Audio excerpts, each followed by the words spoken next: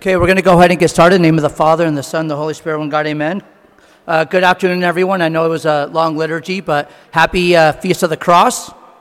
Happy, joyous, great Lent. So the topic for today is called Be Converted as Little Children. And I want us to kind of look at the photo we have as the background for this slide. And, you know, I think during Great Lent, we focus a lot about the struggle, you know, the 2 months of fasting. There's a lot of things that make it very difficult on us during Great Lent, right? And James says, you know, find it all joy when you fall into various trials. And that's a very difficult thing to do. So the one aspect I wanted to look at was, how can we find joy during the Great Lent? Right? How can we go from the crucifix to the resurrection? And if we look at this photo, it's kind of apparent. It's through children. Children are the icons of Christ.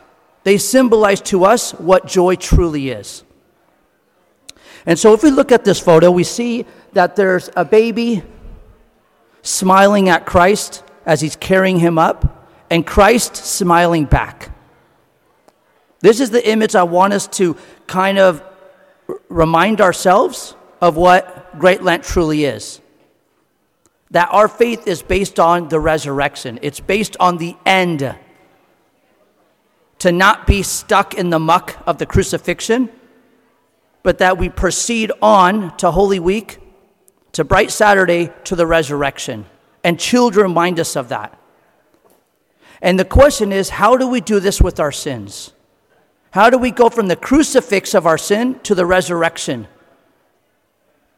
Okay? And so I want us to really remember this image as long as we can through the struggles and difficulties of Great Lent.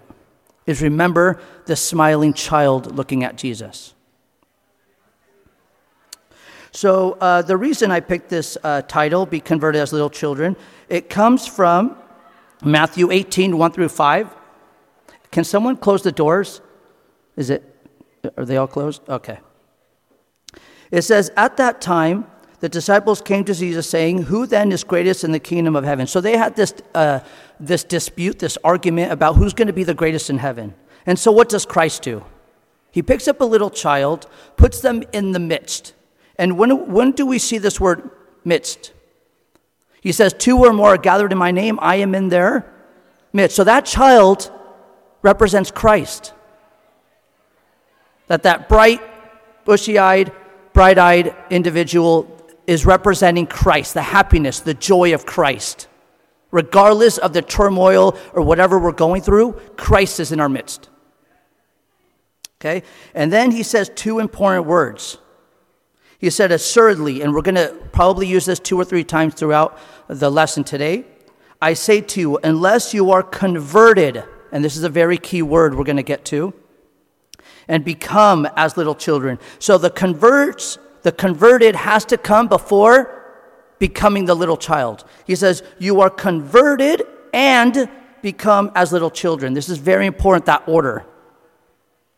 You will by no means enter the kingdom of heaven. Therefore, whoever humbles himself as this little child is the greatest in the kingdom of heaven. Whoever receives one little child like this in my name receives me. So we see that God uses example after example of this little child. But then you're going to realize that these examples are a progression of showing God's love. That he is telling us, this is how much I love you. We see the progression of God's love to humanity through this little child. So the first step is what? He says, assuredly, I say to you, unless you are converted and become a little child, you will by no means what? Enter. So the first step is, how do we enter and go back home to our beloved Father? We must be like little children. So we must be like little children to first enter into the kingdom of heaven. Okay? Christ-like. And then, how do we become the greatest in the kingdom of heaven? The humility of a child. So we go from entrance to greatness. The enter is to become like a child, and then when you are like a little child, to what? Become humble. And then the third one, he says at the end, which is our whole purpose, is when we get into the kingdom of heaven, what do we want to do? We want to receive him. And how do we receive Christ? By receiving a child. Because when we receive a child, we're receiving Christ. So children are an example and icons of Christ here on earth. They are a reminder to us that this is what paradise is like. This utter bliss and joy and excitement that children have, that is how we're supposed to be feeling constantly. And that's why it says in the Beatitudes, blessed are the pure in heart, humility, for they shall see God. That's why children can see God. Because they're pure in heart, they're humble. Okay? And we also read this in Matthew 25. He says, assuredly, he used that word again. I say to you, and as much as you did to one of the least, what's the least? The lost sheep, the stranger, the people we dislike, our enemies or so-called enemies, right? Little children. Whatever you do to the least of these, my brethren, you did it to me. Okay? But we see in this passage that Christ is responding to one of the disciples' questions. But then I realized there's a second half to this story. Where Christ is addressing his disciple to now, Christ is addressing all of humanity. So if we go from Matthew to Luke, chapter 12, we read the second half, but this is from God's heart to us. He says, and do not seek what you should eat or what you should drink, nor have an anxious mind. For all these things the nations of the world seek after, and your Father knows that you need these things, but seek the kingdom of God. And all these things shall be added to you. And this is my favorite verse. Do not fear, little flock. For it is your Father's good pleasure to give you the kingdom.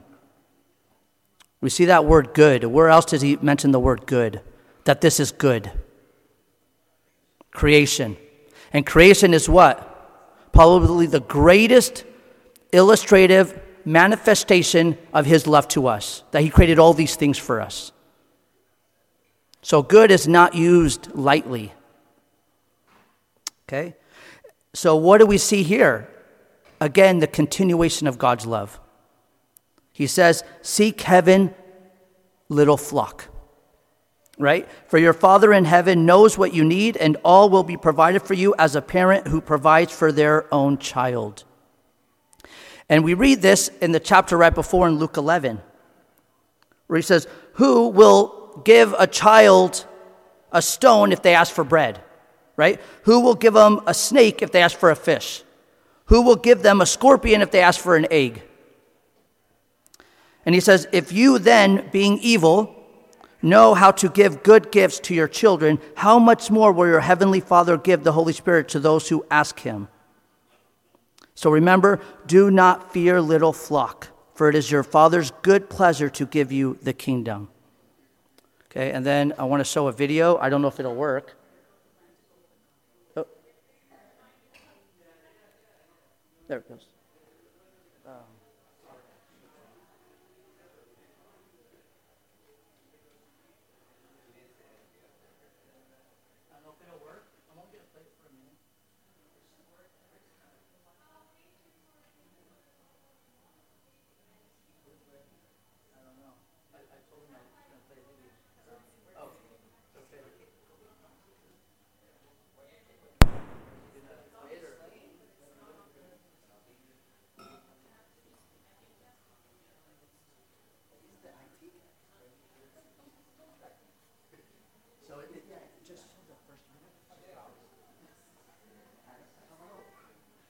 You want me to skip it? No? Okay.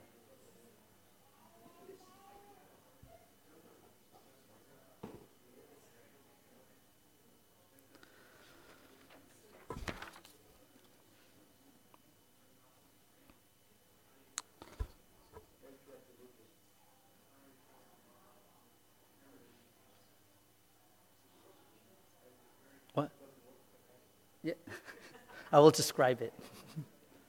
I'm not good with charades. Should I? Me too.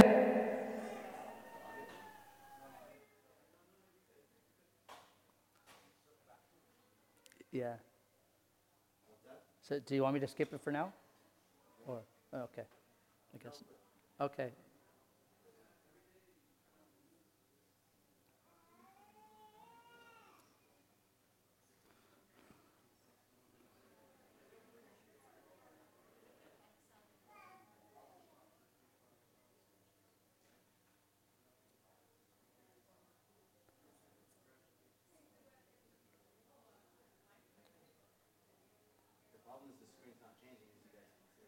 Okay. Let me just describe it then, Negi. Would that be okay? Yeah? Or do you want me to wait? Oh, is that it? It's okay. I'll just describe it. Yeah, me too. It's okay. All right, so what happens in the video is these two little children are very innocently playing, and then they start to get into an argument, they start fighting, they start becoming physical, they start yelling and screaming, and then it goes to crying. You're just showing an array, a plethora of all these different emotions that these children are giving. And the reason I wanted to show that video is because it's, ironically, is to show that... Me too. That we have hope, right? It shows a message of peace and hope, ironically. Why? Because what does Christ say about children? Does he say that children are perfect? No.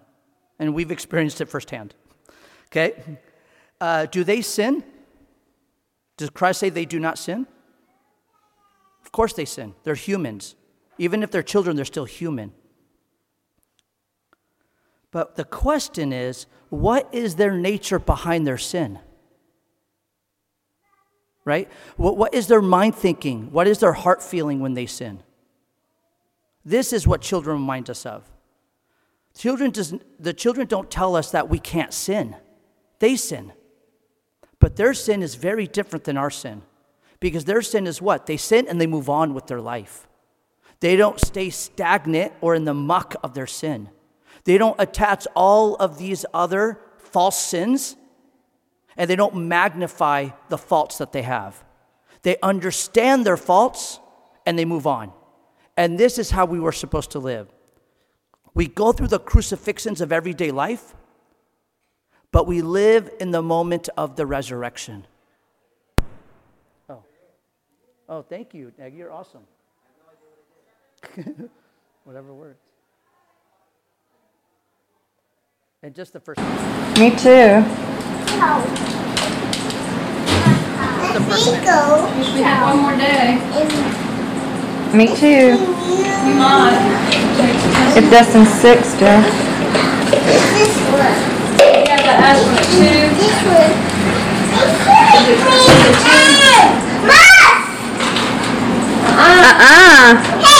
Hey, Dustin. No, here. No, fine. I'm getting it on tape too. Y'all gonna see this when y'all get old. Careful. Careful.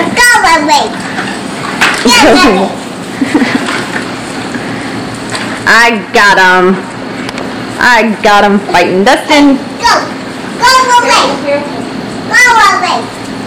Uh-oh. Oh, you alright? Good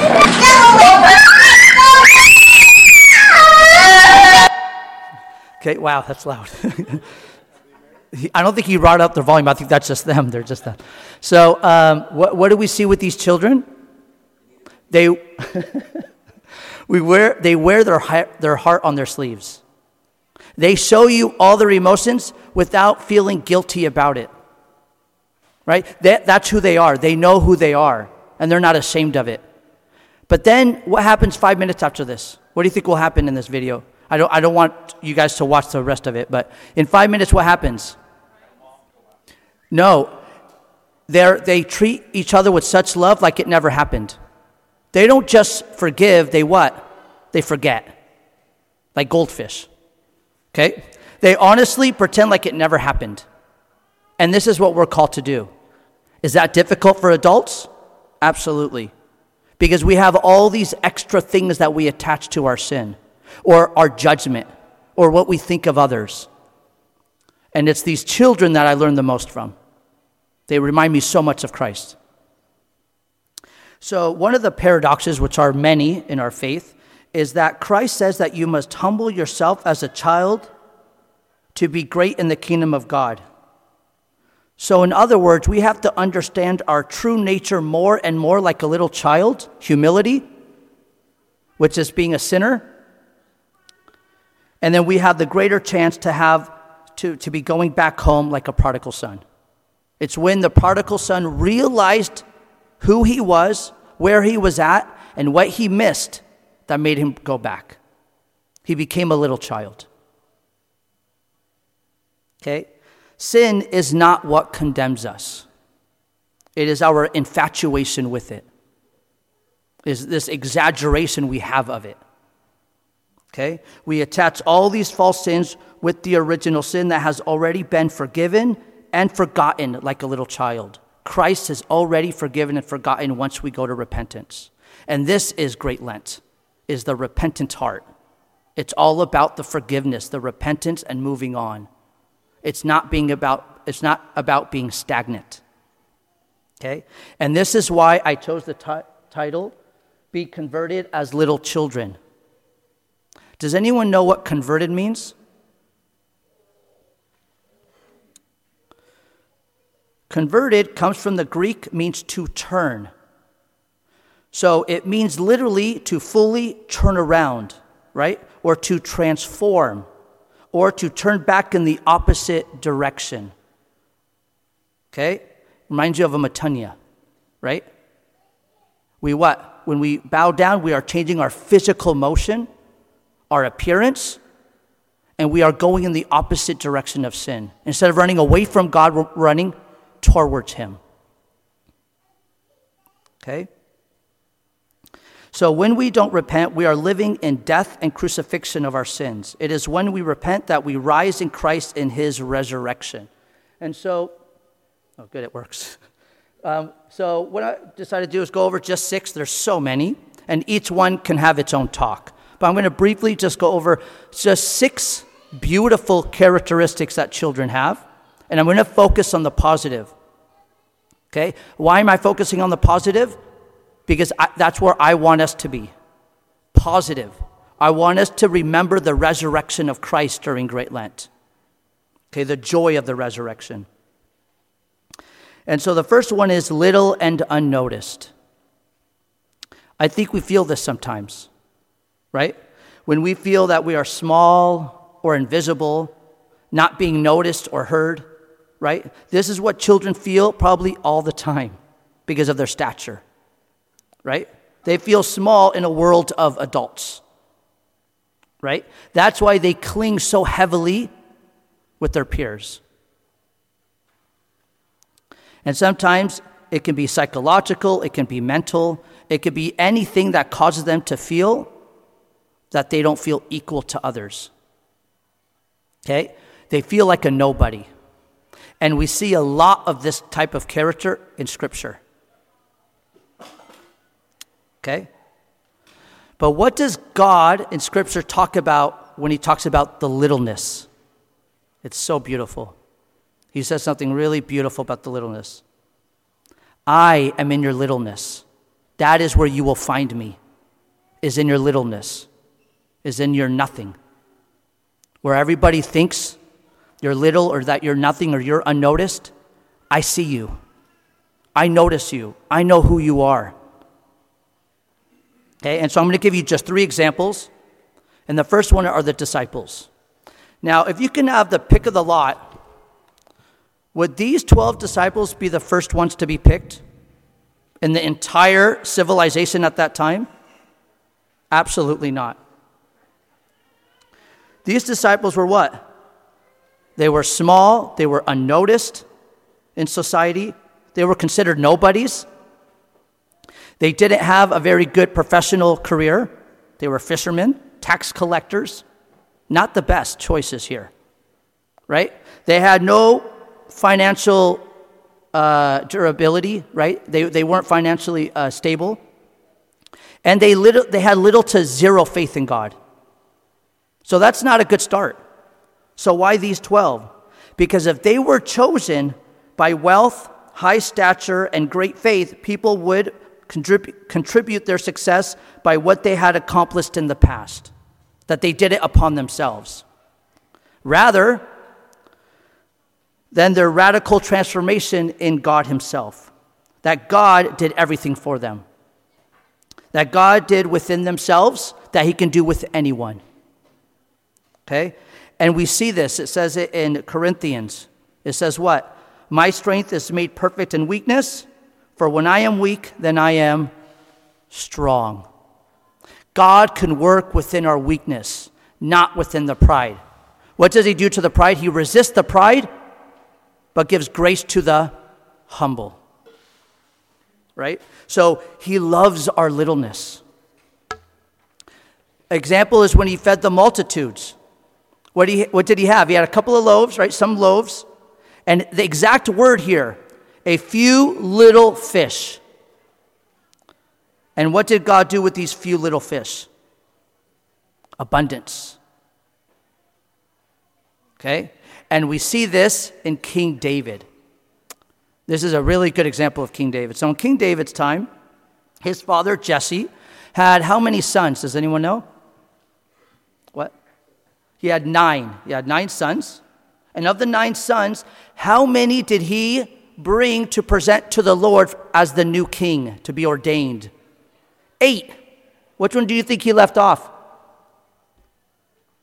King David. Oh, you don't want King David. You don't want him. He's small in stature. He's weak. He looks frail compared to these 8 really, manly sons. Pick them. And he actually put them in order of their height. And then what did God say? Okay. He was being very patient. He let Jesse present all 8 of his sons. And he said no to all of them. And God knows he has one more. Where's that one that I'm waiting for? And then he says, oh yeah. He's out there taking care of the cattle. Can you go fetch him? So they bring King David, and he says, this is who I want. So what does this tell us? For my thoughts are not your thoughts, nor are your ways my ways. Because the world doesn't see you, I see you. Okay? That's why kids don't care what other people think. They care about what you think, what the parents think. The ones that they love, those are the ones they care about who they think, right? I care about what mommy and daddy thinks. And when they love God, I care about what God thinks. Okay? And ironically, what do we see King David do? Big King David, who's actually small, defeats the giant Goliath. God loves the small and the weak. He loves the littleness in each one of us.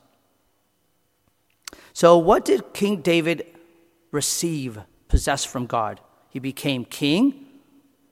But there's something even bigger. If we read in the very first chapter of the New Testament of Matthew, what is that whole chapter dedicated to?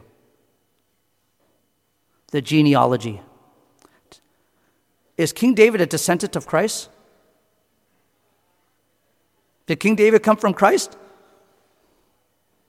He allowed King David to be in the lines of his family. That's amazing. Knowing full well the sins that he's going to commit. And they were big sins. And what does God do? Does God hide those sins in the scriptures? Oh, no, I'm not going to, he's one of my family members. I don't want the world to know what he did wrong because it'll give me a bad image, a bad reputation. But what does Christ say when he came in? He came in as a bondservant and had no reputation. He did not care what other people thought. He was who he was. I am who I am. Take me or leave me, but this is who I am.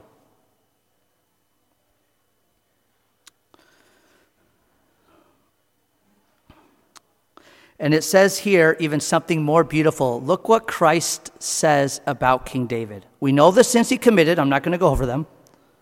It says, I have found David, the son of Jesse, a man after my own heart. The sins he committed, that's a man after God's own heart. Those children who were fighting, arguing, yelling, screaming, crying, that's humility? That's who's going to be the greatest in the heaven? Yes, they are. Because God does not say you are not allowed to sin.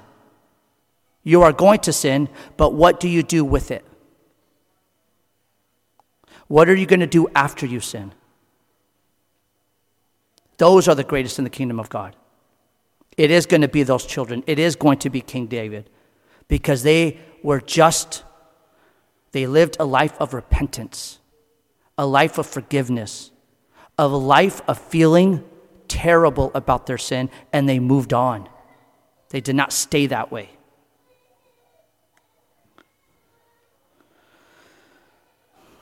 And then he also says, I will select King David who will do all my will. So someone so small as King David's stature was given so much to accomplish.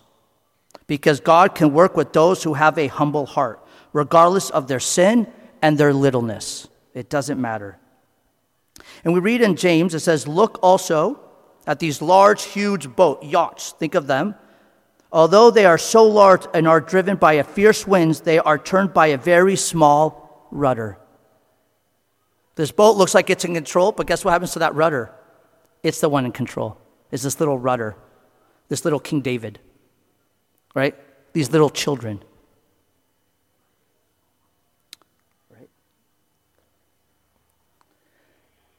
Imperfect yet innocent.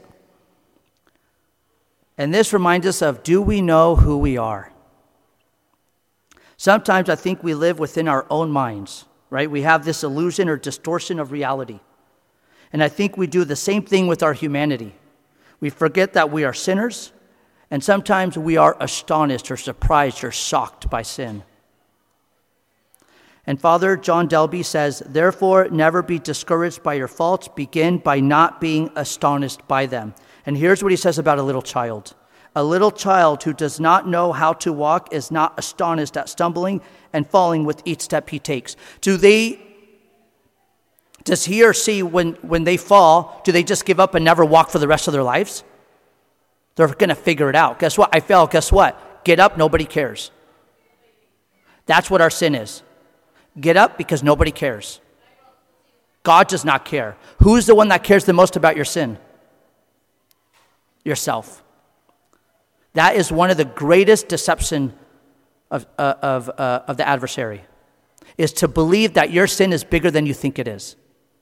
It's not. It's just what? A grain of sand along what? The mountain of mercy of Christ. He can't even see it. It's so small. But we in our heads, in our imagination, it's this big glorious thing.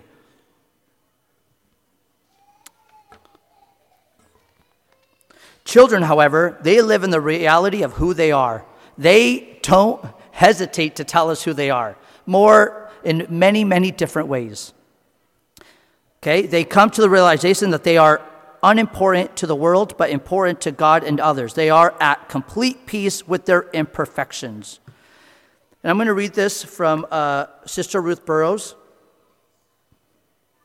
It says, striving for perfection is the most disastrous of the mistakes good people fall into. It feeds the very vice intended to destroy.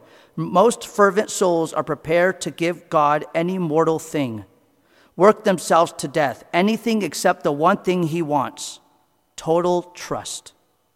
Anything but surrender into this loving hands. Then pay attention to this part. It's my favorite part. You must become as little children whose one virtue is that they know they are unimportant.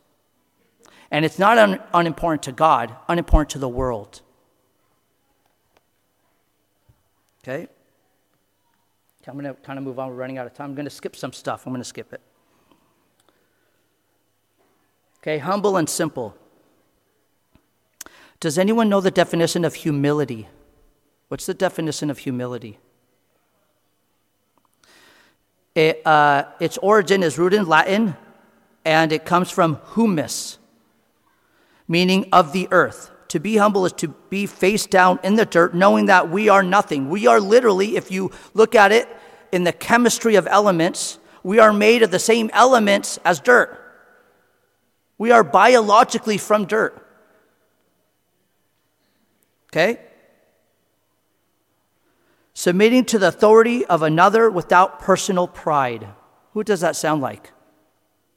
Children. That's how they live their lives. They know they have no control. They want control, but they know deep down, mommy and daddy said, don't do that. Mommy's going to get mad. Oh, wait till daddy gets home. They know they don't have control. That's what we have to do. We have to release our control. And it's a relief. It makes us carefree to think that, guess what? God's looking after me. God is in control. I don't have to worry about it. Right?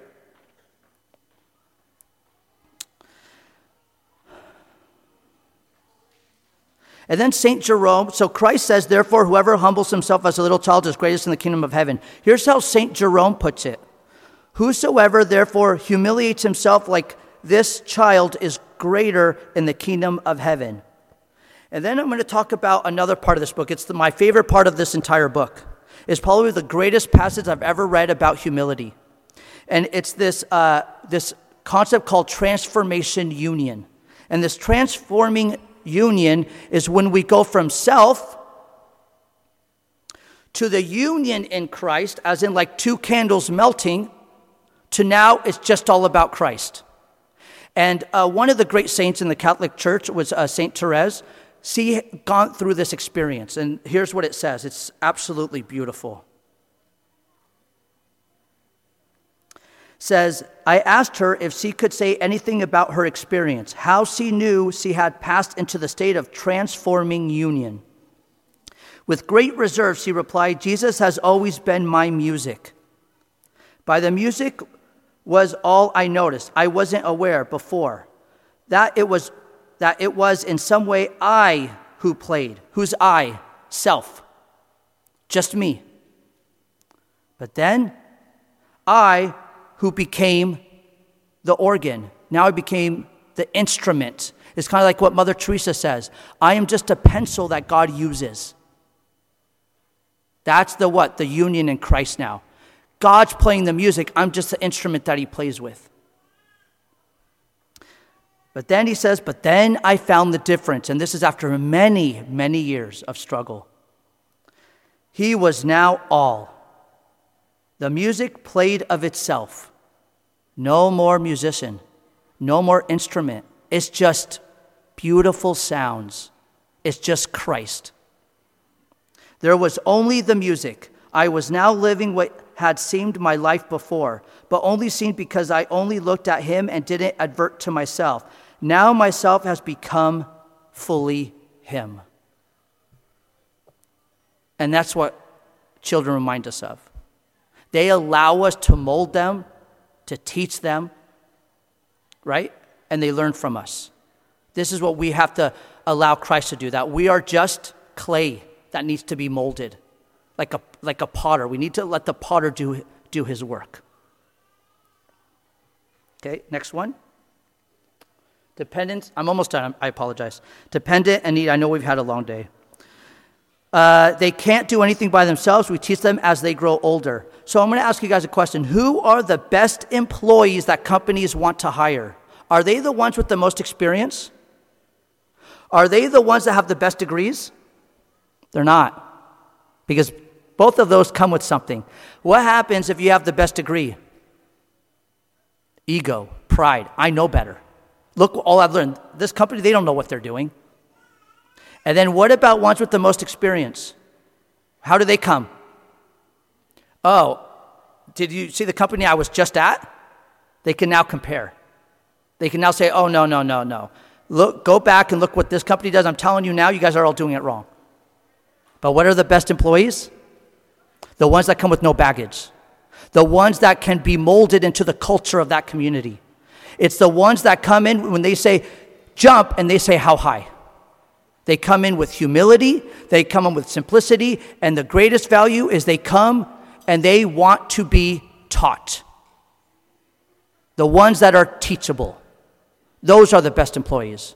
The ones that are willing to become one with that company. They become what? A core member of that society. Those are the best employees. And then what I'm going to do, and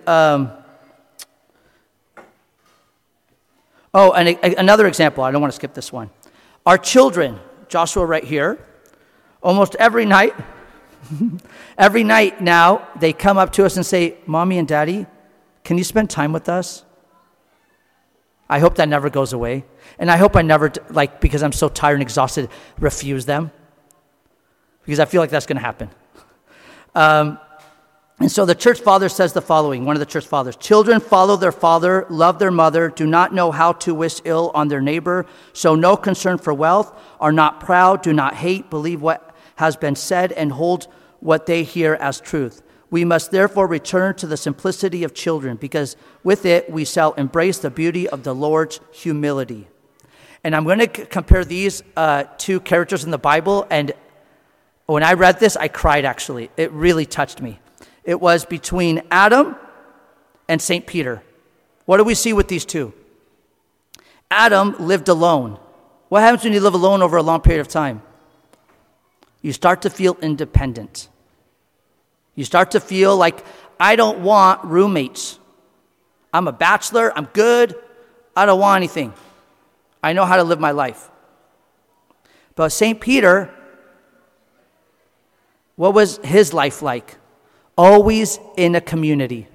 Always in a group setting. He was with the 12 disciples, and when he was a fisherman, he had to work with other people. Very different life. And look how they become.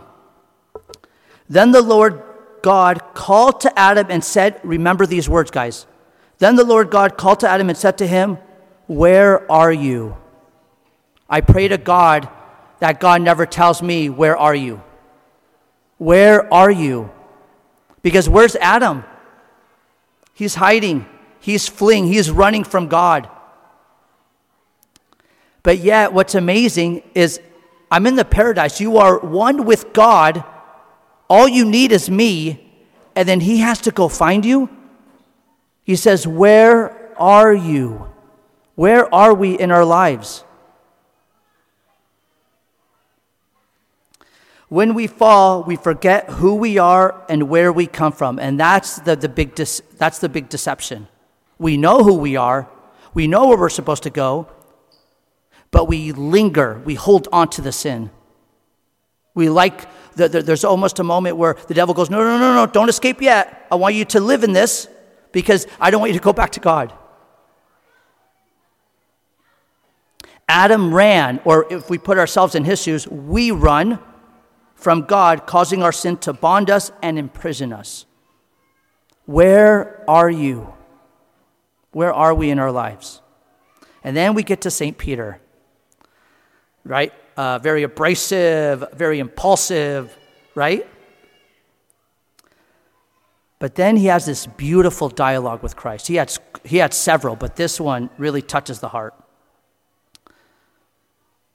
He says, little children, this is Christ, I shall be with you a little while longer. You will seek me. And as I said to the Jews, where I am going, you cannot come. Then look at what Simon Peter says. Simon Peter said to him, Lord, where are you going? Like a little child. Lord, where are you going? Rather than, where are you? God is saying it to Adam, where are you? Peter is saying to Christ, where are you going? Don't leave me. Jesus answered him, where I am going, you cannot follow me now, but you shall follow me afterward. Peter said to him, Lord, why can I not follow you now? Like a little child. It's beautiful. I will lay down my life for your sake. Jesus answered him, will you lay down your life for my sake? And then we know what happens. I don't need to go over it. But then, does anyone seen Chosen? Has anyone seen Chosen? And so I want to go back to that the finale, the last episode of the final scene. What? Oh, sorry, I'm going to have to go over it. Just plug your ears. Okay, so what happens is it's the time where the disciples are on the boat, and they see Christ, but they think he's a ghost, and they get scared because there's a big storm, a lot of waves, there's chaos everywhere, and they're freaking out. And then as Christ gets closer, they recognize him. And Peter says to Christ, let me come to you. Let me come to you. And at this moment, in Chosen, not in Scripture, he has a lot of things on his mind. His wife just lost a baby. And what is he seeing Christ do day after day? Heal multitudes of people that are complete strangers, not to Christ, but to Peter. And he says, you are healing all these people, but the people that are closest to you, you allow this to happen? How is that fair? Why does my wife get to lose a child, but yet you get to heal all these people? Because why? My ways are not what? Your ways. You have to trust me. And so Christ says, come to me, Peter. So Peter comes, he walks on the water, and then what happens? He starts to look around at the waves, and he loses his vision, his fixed eyes on the shepherd. He lost sight of Christ. He started to worry about the waves like we worry about everyday things. And what happens? He falls fast. And then that moment, I think I saw it 12 times. And then you see the hand of the Lord come into the waters. And we have this picture in our bedroom of Christ's hand coming into the water. And he picks up Peter. And then what does Peter do? He clings to Christ. And then Christ says, oh, you, why did you doubt, oh, you of little faith? And he says it so sweet and soft to St. Peter. Oh, you of little faith, why did you doubt? And then Peter, for the next 5 minutes, the last 5 minutes, the last 5 minutes, keeps saying over and over again, don't let me go, don't let me go. And he just clings to Christ, don't let me go, don't let me go. I can't do anything without you. That is a beautiful scene. You see the little child in Peter. It's beautiful. All right, I'm going to move on. Empty receivers. This is another paradox. We hear the old adage, it is better to give than to receive. But I'm talking about another receive. And Kathy talked about this beautifully a couple of weeks ago. You did a great job. And so I'm going to give the example of Martha and Mary. And every one of us has a little bit of Martha and a little bit of Mary in us. We have the personality of both. Martha constantly wants to serve God, be a busybody for Christ. She has good intentions, but her timing is terrible. But she has good intentions. She has a good heart behind it. She wants to constantly serve and be busy. But what happens when we do this? When we're so busy wanting to serve, if I'm just serving and serving and serving, what's happening? I'm not getting fed. Be still and know that I am God. Don't worry about being busy for me. Don't worry about wanting to constantly serve. Have balance. Okay? And Christ tells Martha, Martha, Martha, you are worried and troubled about many things. You're constantly fussing.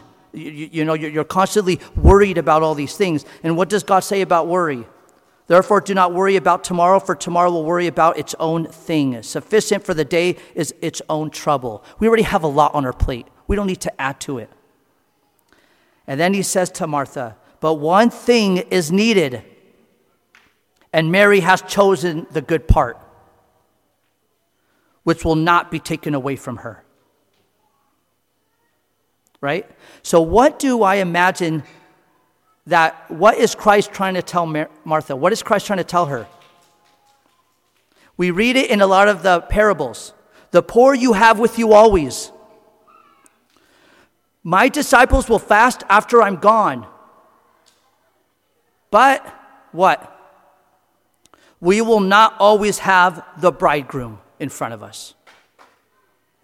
When Christ is trying to speak to you, when Christ is in front of you, stop with what you're doing, sit down, and become a beggar. This is what Mary did.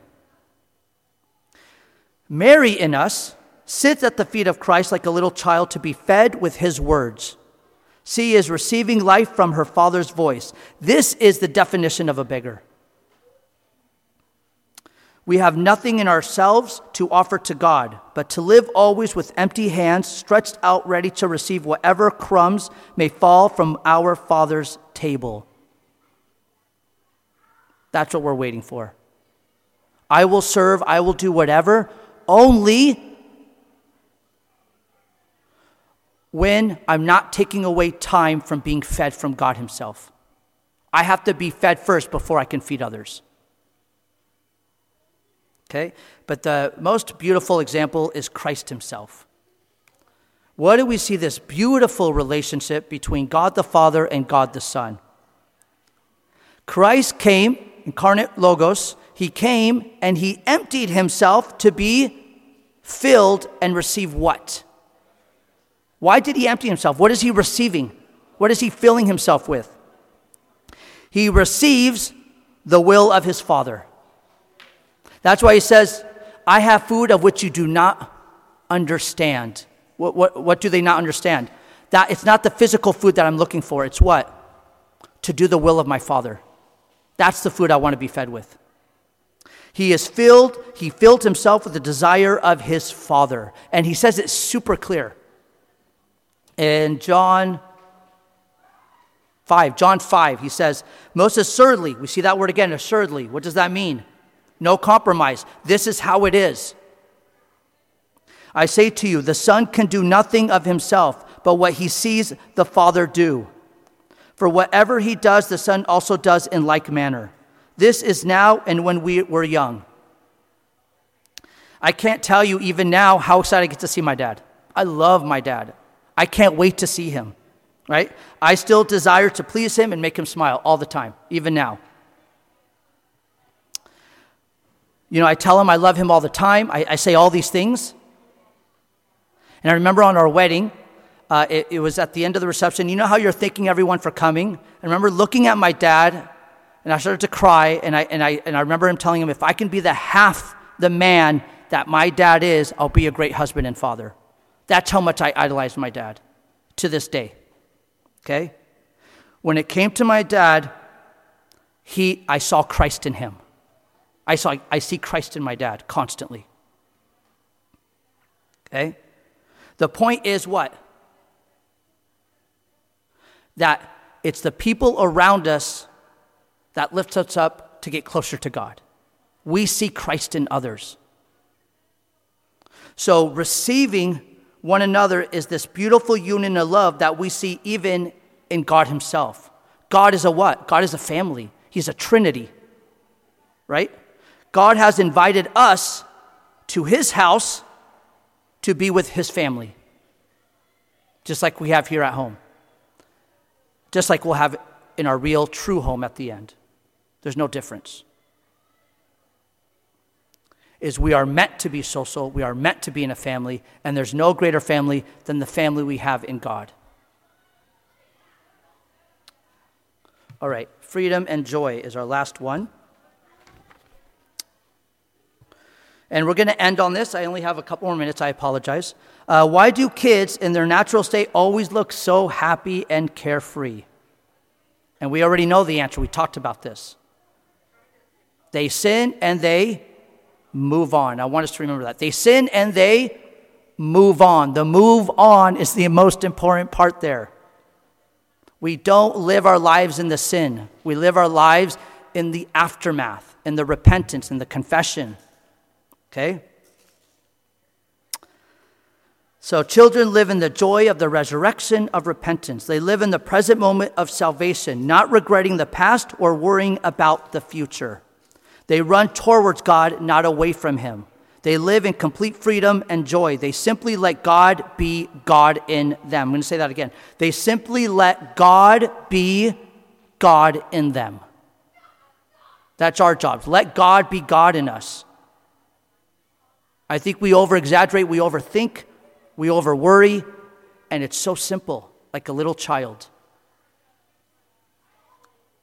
But there is one thing that we can always have, that children have, which is freedom through repentance. And that's the whole purpose of this lesson, is that we have freedom through repentance. And that's what Great Lent is all about. It's not focused on the sin, it's focused on the repentance. God bless you. True conversion, complete turning, like a metanoia, goes back to being childlike, Christ-like. Isn't this our true ultimate desire? To have these two divine assurance. And why do we not believe this all the time? I want us to think about this.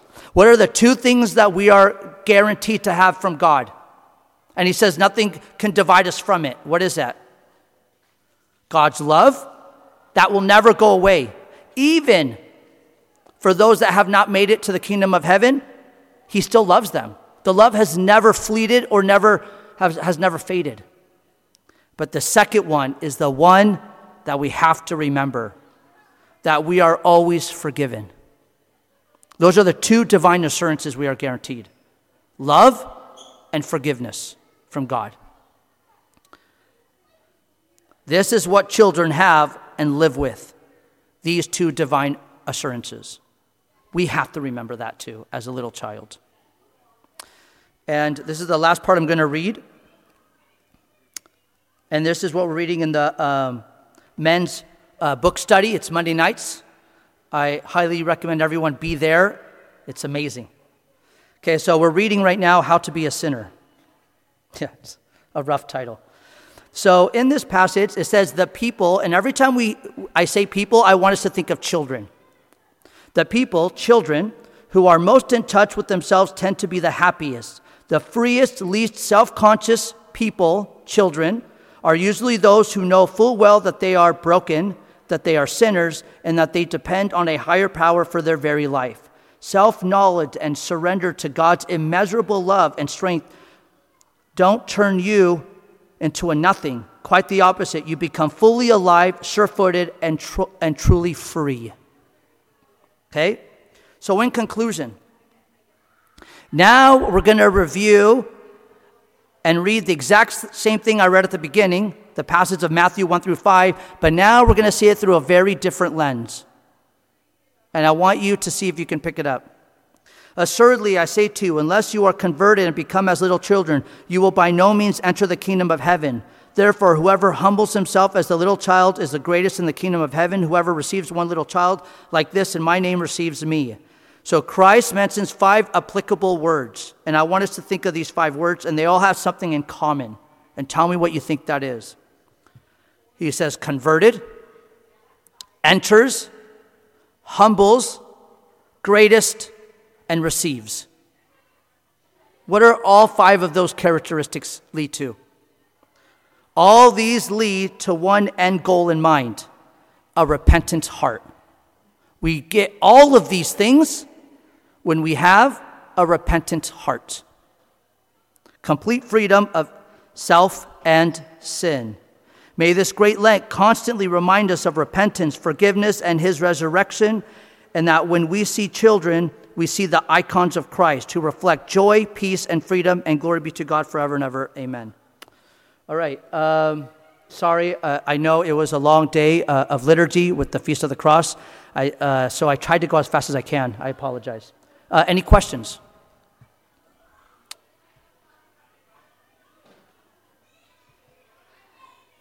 No? Okay. All right, let's stand up for prayer. Amen. Archie? No, Archie. No, okay. Through the intercessions of ever Virgin Theotokos, Mother of God, Saint Mary, Archangel Michael, Saint John the Baptist, Saint John the Beloved, Saint Peter, Saint Paul, the Holy Cross, and all your prophets and saints,